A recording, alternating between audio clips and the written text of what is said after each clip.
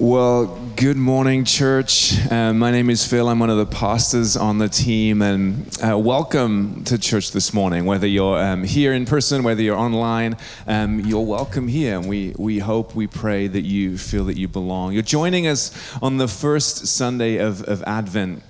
And Advent is kind of a funny word. It's from the Latin adventus. It means arrival. So we spend the next few weeks running up into Christmas just preparing for the arrival of Jesus, for the arrival of that celebration of Jesus' birth. And one of the ways that we do that is by lighting an Advent candle around this Advent wreath. I'm going to do that in just a moment. Before we do, I think it's worth pointing out, you won't find the Advent candle and Advent wreath in Scripture. It's not something that Jesus commanded us to do, to have some kind of green circle on a table. That isn't the command, but it is something that's steeped in tradition. It comes back way from like Middle Ages, long time ago. And the idea is this wreath is this circle, the never-ending love of Jesus, that no beginning, no end of God, and that kind of reminder. Then each of the candles has a reminder. So each week we're reminded of one more attribute, one more thing about Jesus and about God that helps us remember the Christmas season. So the candles, today we're really focusing on hope. The hope or prophecy, the prophecy that comes with Jesus coming at Christmas, what God offers us as an incredible gift. So it's hope and then peace and then joy and love. And then on Christmas, Jesus, the Savior candle. So we're going to light that in just a moment. I'm going to read a passage from Isaiah, which reminds us of that hope that we have at Christmas. This is from Isaiah 9, verses 6 and 7. For a child is born to us. A son is given to us. The government will rest on his shoulders, and he will be called Wonderful Counselor, Mighty God, Everlasting Father, Prince of Peace. His government and its peace will never end. He will rule with fairness and justice from the throne of his ancestor David for all eternity. The passionate commitment of the Lord of heaven's armies will make this happen. So just take a few moments to reflect on the hope that we have in Jesus, and I'll light the first candle.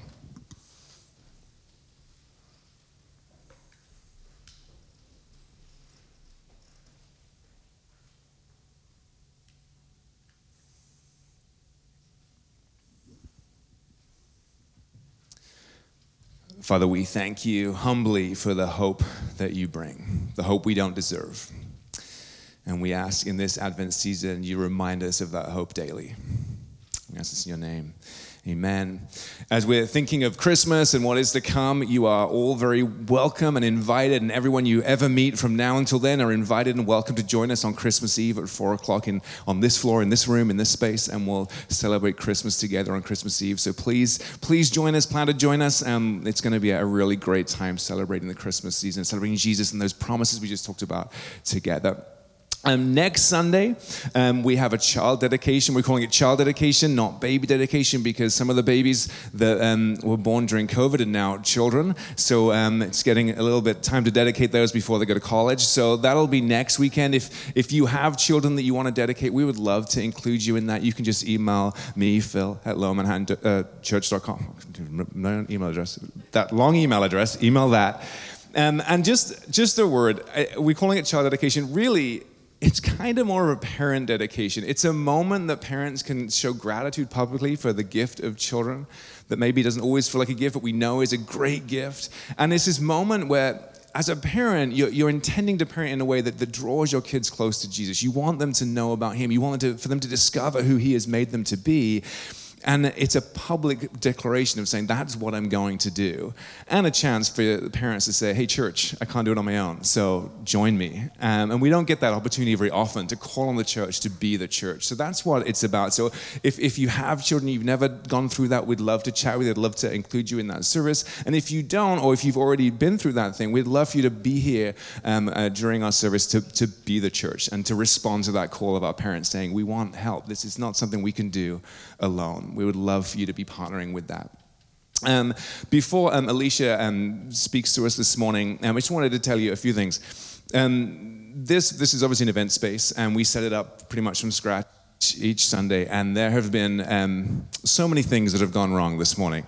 we have had so many challenges in terms of audio and visuals and candles and all the kind of things that could have been difficult were difficult this morning. If you're watching us online and you're struggling to hear, we're very sorry. The podcast will be up soon. You'll be able to listen there. But here's the thing that struck me. If you are here or if you're watching online and you can hear us, I don't think it's by accident. I think God has something important to say, and I think that's why it's been a bit of a struggle this morning. So I'm going to read our scripture for the message. If you'd like to stand with me. It's from Revelation chapter 2. Whoever has ears, let them hear what the Spirit says to the churches. To the one who is victorious, I will give some of the hidden manna. I will also give that person a white stone with a new name written on it, known only to the one who receives it. That's it? Oh, I thought there was 2. Oh, that's it. Oh my goodness, this is a short message. Well, then this is the word of the Lord. Please have a seat.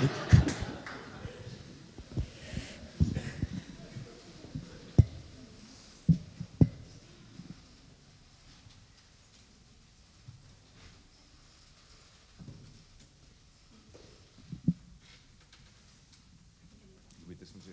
Okay.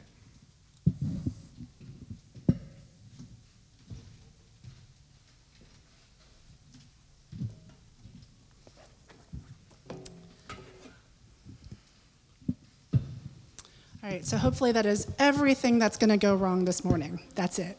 Clean slate from here. Can you hear me okay? Good morning, everyone, and happy Thanksgiving. I hope you all had a wonderful Thanksgiving. Our family's Thanksgiving was great because we were together, and we ate turkey, and we went to Target, and we saw the Stansberries. Hi, guys. We played games, a lot of games. And in our family, we really love word games like Scrabble, dictionaries, categories, Boggle. That's our jam. So it's in that spirit that I want to bring all of us back to grade school English this morning. Does anyone remember what an idiom is? An idiom, an expression. It's defined as a group of words whose meaning it's established by its very use. You know, you can't kind of just look at the words and piece it together through the individual words. I love expressions. They're such a beautiful aspect of language, right? That with just a turn of phrase, you can describe something deep and rich. There are a lot of cool expressions from the Bible, you know, like writing on the wall. That comes from Daniel. Or by the skin of your teeth. That one's from Job. That's just a couple of examples. The list goes on, which makes sense because at one point in history, the Bible was the common source. So a lot of Bible-inspired expressions would be so ingrained in our language that whether you know the Bible or not, they're well known. There's one Bible expression that I'd like us to spend time on this morning, and that's manna from heaven. Manna from heaven. Here's how the Idiom Dictionary describes manna from heaven: an unexpected benefit or assistance, especially at the time when it is needed most. It gives an example. Shay, if you can turn to the next slide. The example from the Idiom Dictionary is, I had no idea we would be getting a bonus this year, but it was like manna from heaven, just in time to pay some of my holiday bills. So I think if I were to poll a random group of New Yorkers on the street and ask them, what do you think manna from heaven is? I think they'd all say some version of that, right? And if I were to poll all of you, I think if I were to ask you, what's manna from heaven, you'd all say some version of that. But you know who would disagree? You know who would disagree with that definition and with all of you? The Israelites from Numbers 11. They came to hate manna from heaven. You know, we say, manna from heaven. They said, oh, manna from heaven. You know, there's a dichotomy here. And here in this dichotomy, I think the Lord has a message for us. So I want to talk about it today in 3 parts. Part 1, when blessings become curses. When blessings become curses. We'll talk about how the Israelites came to hate manna from heaven. And we'll spend some time asking, what's the manna in our lives? All right? And then part 2, build a memorial. And we'll talk about how God instructed the Israelites to keep the right perspective on the manna. And we'll talk about how we can keep the right perspective on our blessings. And then part 3, the hidden manna, the real manna, Jesus. How does everything that we talk about in part 1 and everything we talk about in part 2 point to Jesus? All right, so let's get into it. Part 1, when blessings become curses. To understand manna from heaven, you have to understand the story of the Israelites. And if you've ever even just kind of skimmed the Old Testament, then you know that most of it is devoted to telling the story of the Israelites, to God's chosen people. Genesis covers the creation of man, the fall of man, the spread of sin, the judgment which comes in the form of the flood, then the spread of nations. And the Israelites trace their roots back to all of that, to Adam and Noah, then Abraham, then Jacob. And Jacob himself is later renamed Israel, and all of his descendants come to be known as the nation of Israel. Jacob is the one who brings his family to Egypt to escape famine. His favorite son, Joseph, had paved the way earlier. He went to Egypt, he found favor with the Pharaoh, and he was able to open the doors to Jacob and Jacob's descendants. But eventually Joseph dies, and eventually a new Pharaoh takes over, one who doesn't have the same affection for Jacob's family. And that Pharaoh, he starts to worry about the number and the strength of the Israelites, so he enslaves them. But these are God's chosen people. So God appears to Moses, his chosen one, to lead his chosen people out of Egypt.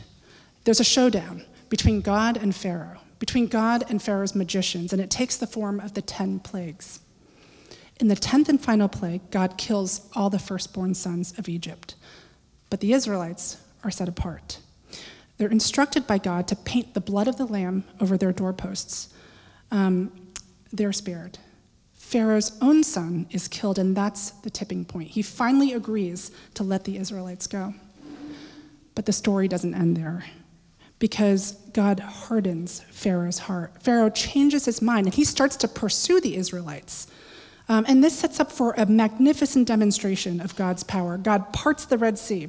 The Israelites cross on dry ground, and the sea collapses down on the Egyptians. So let's pause there for a moment. If you're new to reading the Bible, I'd really encourage you to get into the Bible, especially in these big pivotal moments. What do I mean by that? Are there any fans of Friends here? There's this episode where they're all in London. They're there for Emily and Ross's wedding, and Joey is super excited to do some sightseeing. Right? He's dragging Chandler along with him, and he's got this big pop-out map of London. And he's trying to figure it out. He's trying to figure out where he is. And finally he says, I've got it. I've got to go into the map. So he sets the map down on the ground, and he gets into it. I think that we need to have a Joey mentality when it comes to reading the Bible. First time those words have ever been uttered. We need to have a Joey mentality when it comes to reading the Bible. We've got to get into it. We can't just read it. It's not an instruction manual. It's not a recipe. The Bible is history, right? But not just any history. It's his story. The story of how much God loved his people. The story of how much God loves, present tense, loves his people. And you can't just read a love story, you have to get into it. Right, so let's go back to that big pivotal moment, right? And let's try to imagine it and experience it along with the Israelites who are living it, right? So first, you have to experience their fear. They're at the Red Sea. Death is all around them. They've got the formidable sea in front of them. You can't escape that. You've got the murderous Egyptians behind you. You can't escape that. And it's here in this fear and hopelessness and desperation that God moves. He moves. And so second, you have to experience their awe, right? Coming out of the fear, you have to experience their awe as God moves with a demonstration of supernatural power never seen before, and it's never been seen since. A parting of the sea to rescue his people, to save them. The Israelites saw that. They experienced it. They lived it. And there's only one possible response when you live that, when you cross dry land with a wall of water to your right and a wall of water to your left. You put your trust in the Lord. You praise the Lord, and they did. So now you have to experience their song. The Bible says in chapter 15 of Exodus that after the great rescue, Moses and the Israelites sing a song to God. And here are some of the lyrics. The Lord is my strength and my defense. He has become my salvation. He is my God, and I will praise him. My father's God, and I will exalt him. The Lord is a warrior. The Lord is his name. And the song ends with these awe-filled verses. The Lord reigns forever and ever. This is a song filled with wonder and awe and reverence, and it could rival any of David's songs in the Psalms. And you have to know they're not just singing, right? They're not just saying these words, singing these words. They're down on their knees. They're weeping. Their voices are breaking. Their arms are outstretched, reaching for God. So now we move away from this big pivotal moment, but try to stay in the experience. Right? From here, they start their journey into the promised land that God has promised them, and it's not an easy journey. Just 3 days in, they start to grumble because they're thirsty. So God provides water. And then a month later, they grumble again because they're hungry. And this is what they say. If only we had died by the Lord's hand in Egypt. There, we sat around pots of meat and ate all the food we wanted. So a month after they're rescued, and after they sing an epic love song to God, the Israelites are so miserable that they begin to reminisce about Egypt, about the place where they were enslaved. The Lord is angry, of course, when you hear this, but he provides. He says, I will rain bread down from heaven. And he does. That night, the people eat quail. And then they eat manna. And the Bible says it first appears as a layer of dew on the camp. And when the dew evaporates, something else appears in its place. The Bible describes it thin flakes like frost. The Bible calls it frosted flakes. No, it doesn't. It doesn't call it frosted flakes. The Bible calls it a bread. And it says that it was white like coriander seed, and it tasted like wafers made with honey. It appears from thin air. It's a miracle food. The Israelites had never seen it before, and they call it manna. But this manna, it doesn't satisfy the Israelites for long. A couple years later, and this is in Numbers 11, the Israelites complain again. The Bible says, again the Israelites started wailing and said, if only we had meat to eat. We remember the fish we ate in Egypt at no cost, also the cucumbers, melons, leeks, onions, and garlic. But now we have lost our appetite. We never see anything but this manna. Anything but this manna. This is just a couple years after the parting of the Red Sea. This is just a couple years after their epic love song. This is just a couple years after the supernatural provision of a food that they had never seen before. Anything but this manna. That hardly fits with the definition that we just read. Right? It hardly fits with our understanding of the word. They've lost the proper perspective on their blessing. What once tasted like honey is now bitter. God responds by raining meat down on them, right? The very meat that they asked for. But the Bible says that while the meat was still between their teeth, that God struck them with a famine. There is a concept in finance called time decay. Before I lose you, it's actually pretty simple. Imagine a chart, okay, where time moves like this across the x-axis, and value moves up and down like this on the y-axis. Time decay is what happens to the value of an options contract over time. So the value of the option starts here at peak value. Right? And time decay says that as time goes on, the value falls, and that it actually accelerates. The fall accelerates as you move into contract expiry. I think blessings are like that. I think blessings suffer from time decay. When God pours a blessing on you, you get down on your knees and weeping with arms outstretched, you praise him, declaring that he is the Lord forever and ever. You're here at peak blessing. But then a few days go by, and you get thirsty, and the value of your blessing starts to go down. Years go by, you're wandering in the desert, you're hungry, and the value of your blessing starts to go down until you start to see it as a curse, until it curses you. Manna from heaven becomes anything but this manna. So for new Bible readers, we talked about this idea of getting into the Bible, right? Of really trying to experience it along with the Israelites who were living it. Something else that I encourage you to do is to realize that we are them. To do that, you have to look beyond the setting, right? And that's hard because the setting is really specific. It's like 4,000 years ago in the desert. It's hard to look beyond that, and it's easy to write off Scripture as irrelevant when you focus on the specifics of the setting. But if you can look beyond the setting, you'll realize that we are them. We are them. We are the Israelites. Their struggles are our struggles. Their weaknesses are our weaknesses. So I want you to spend a moment to take stock of your life right now. Is there something that you're struggling with? If you look at your living situation, your job, your relationship, and you walk it backwards on the time chart that we drew, was there a point in time that the thing that you're struggling with was a blessing? For example, did you pray that you would move to New York City? Was it your dream to live here?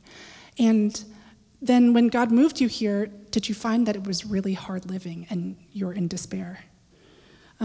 Did you pray for the job that you currently have? Did you say, please, Lord, please just let me have this job, and now that you have it, you don't get paid enough?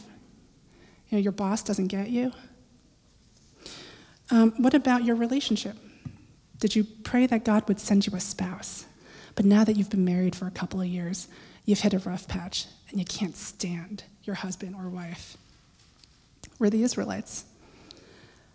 So I want to go back to this concept of time decay, and you'll see that it's not just a concept, right? Because you could say that we just forget our blessings.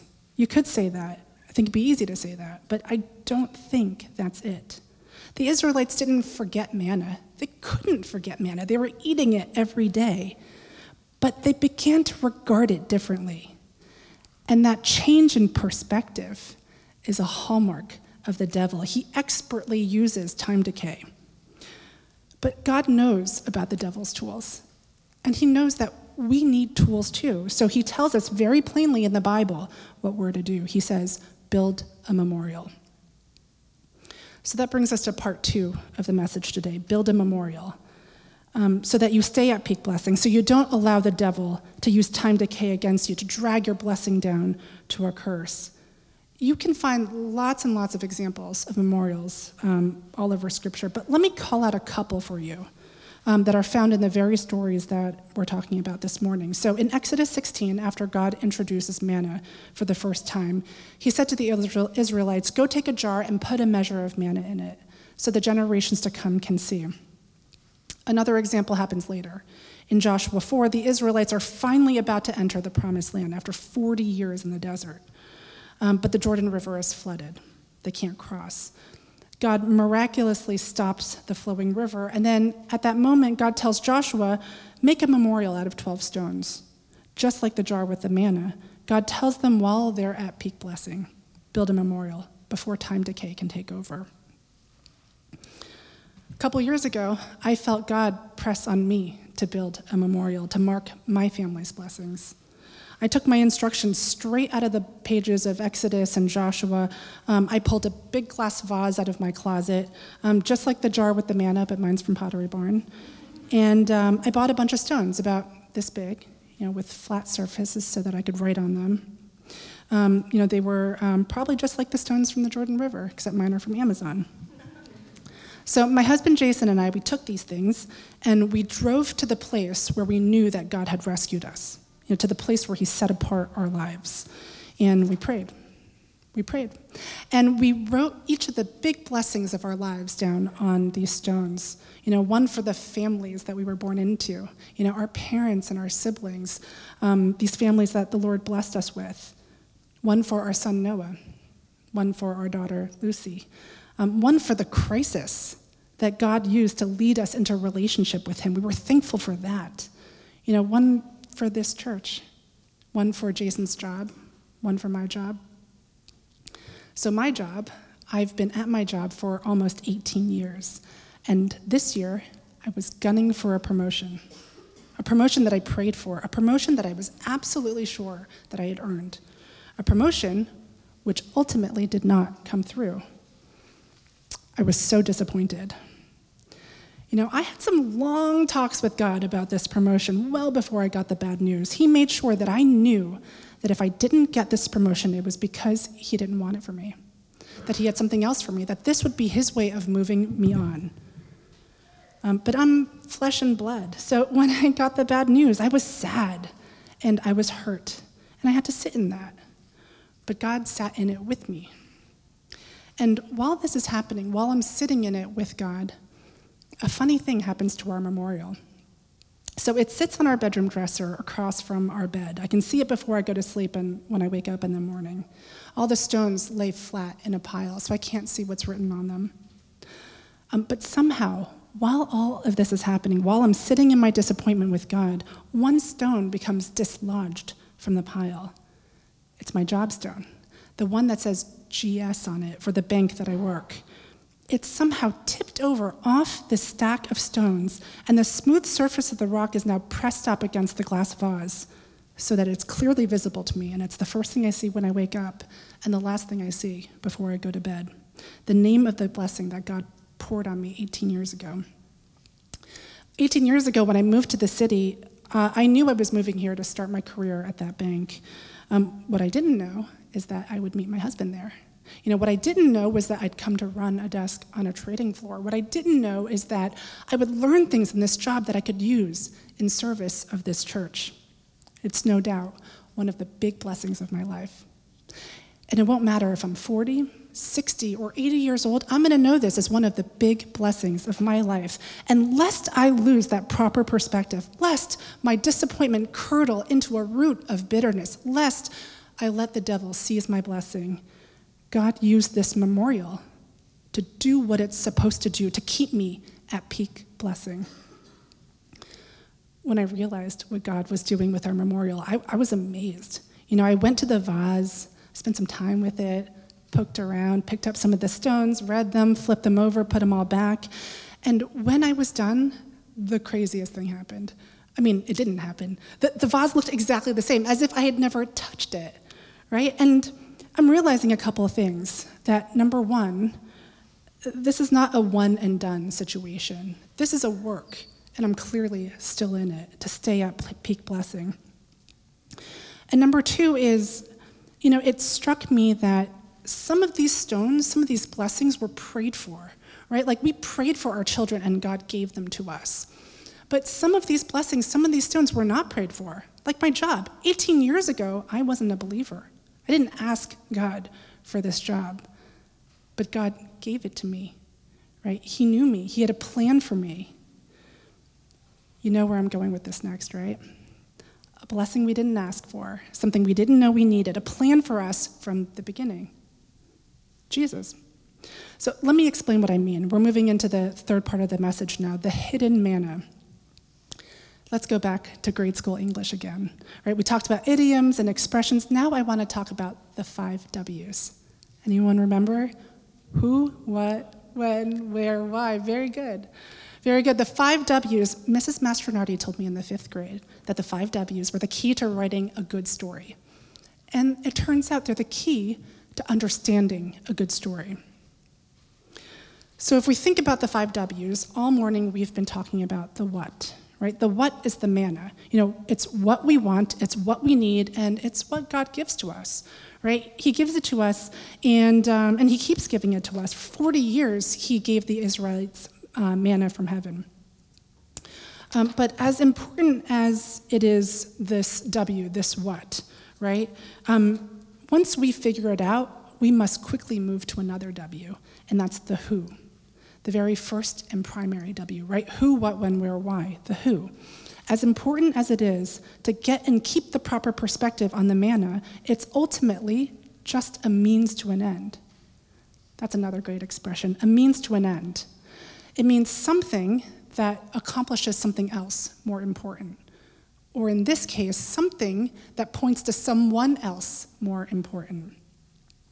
So let's go back to Exodus 16. Right? It's the moment right before God provides manna for the first time. It says in the Bible, the Lord said to Moses, I have heard the grumbling of the Israelites. Tell them, at twilight you will eat meat, and in the morning you will be filled with bread. Then You will know I am the Lord your God. After we wrestle down the what, we must turn to the who. Who provided the manna? The what is just the means, the who is the end. And it's so important that literally the entire Bible is pointed at answering this question of who. Over 1,000 pages, over 30,000 verses, over 800,000 words, all to answer this question of who. Because once we know it's God, once we know God, then every other one of the W's that we spent our lives trying in vain to answer why, when, where, even what, it all starts to come into focus when we know God. God tries to tell his people again and again who he is, but they don't have the ears to hear. We don't have the ears to hear. God is too holy, and we're too far separated from him because of sin. Our relationship with the Father is broken. And so he sends his son Jesus, his only begotten son, to die on the cross to atone for our sins so that we might become reconciled with our Creator. It's been the plan since the beginning. Even the handful of passages that we reference today are steeped in references to Jesus. One of my favorites, and I mentioned this scene earlier, is in Exodus right before the 10th plague. Moses tells the Israelites to paint the blood of the lamb over their doors so that their homes would be spared. God is foreshadowing Jesus, the saving power of his blood covering us. It's been the plan since the beginning, hidden in plain sight, until the time was right for his true identity to be revealed. In John chapter 1, the Bible reveals, in the beginning was the Word, and the Word was with God, and the Word was God.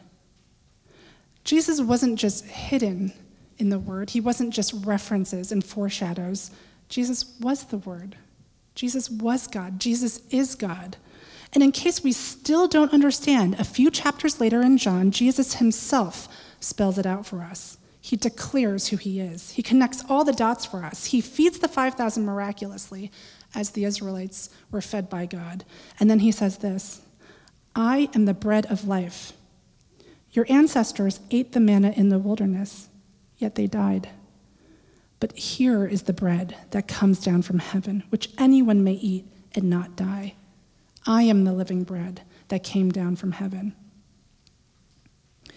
We thought we needed manna, but God knew we needed him. He knew we needed Jesus, the hidden manna, the real bread, the blessing that we didn't know we needed, but God knew. He knew because this was the very thing he created us for, to be in relationship with him. And Jesus is the one who makes it possible. We talked a lot today about building memorials for the manna. But once we realize it's not about the manna, it's about the hidden manna, it's about Jesus, then we're also called to build memorials to the hidden manna, to the one who blessed us. And we've actually been doing it all morning. Have you said God's name this morning?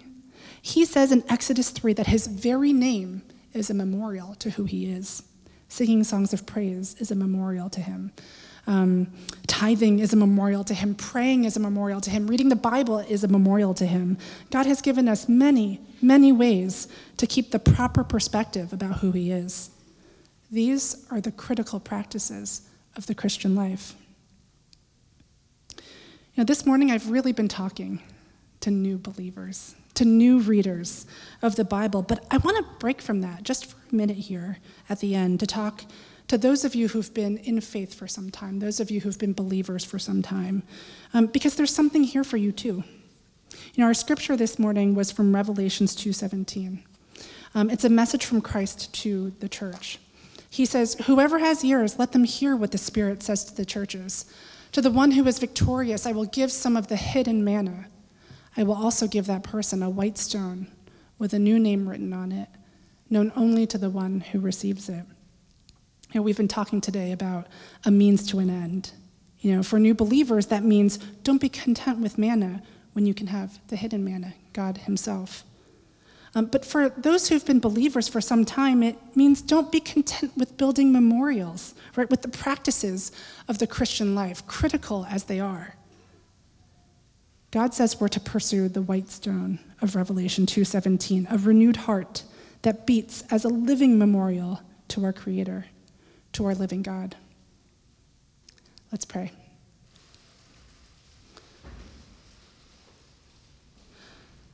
Lord, as we sit here, Thanksgiving weekend and the beginning of Advent, as we start a new sermon series on the coming of Christ, I pray that we would encounter you, that what was once hidden would be revealed, and that we would hide ourselves in you.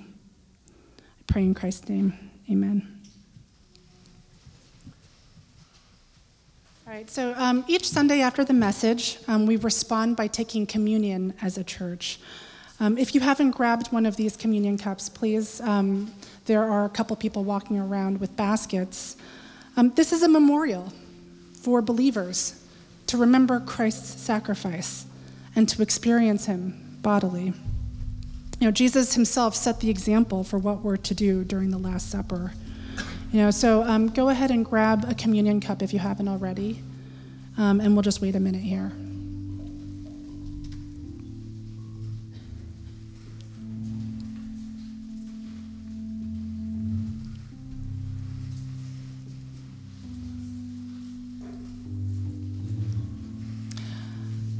So we'll take the wafer first, as Jesus did. Jesus gave thanks and broke the bread and gave it to his followers, and he said, "This is my body given for you. Do this in remembrance of me."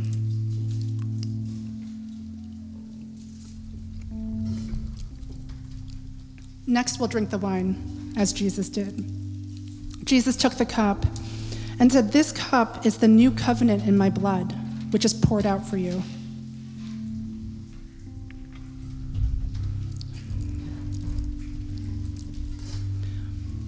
So as you continue to respond to the message today, I'd encourage you to pray with one of the members of our prayer team who are in the back of the church. If you don't know how to pray, but you want to, even the smallest urge will help you. Come back there and we'll pray with you. You can also just sit where you are and reflect as the band continues to play.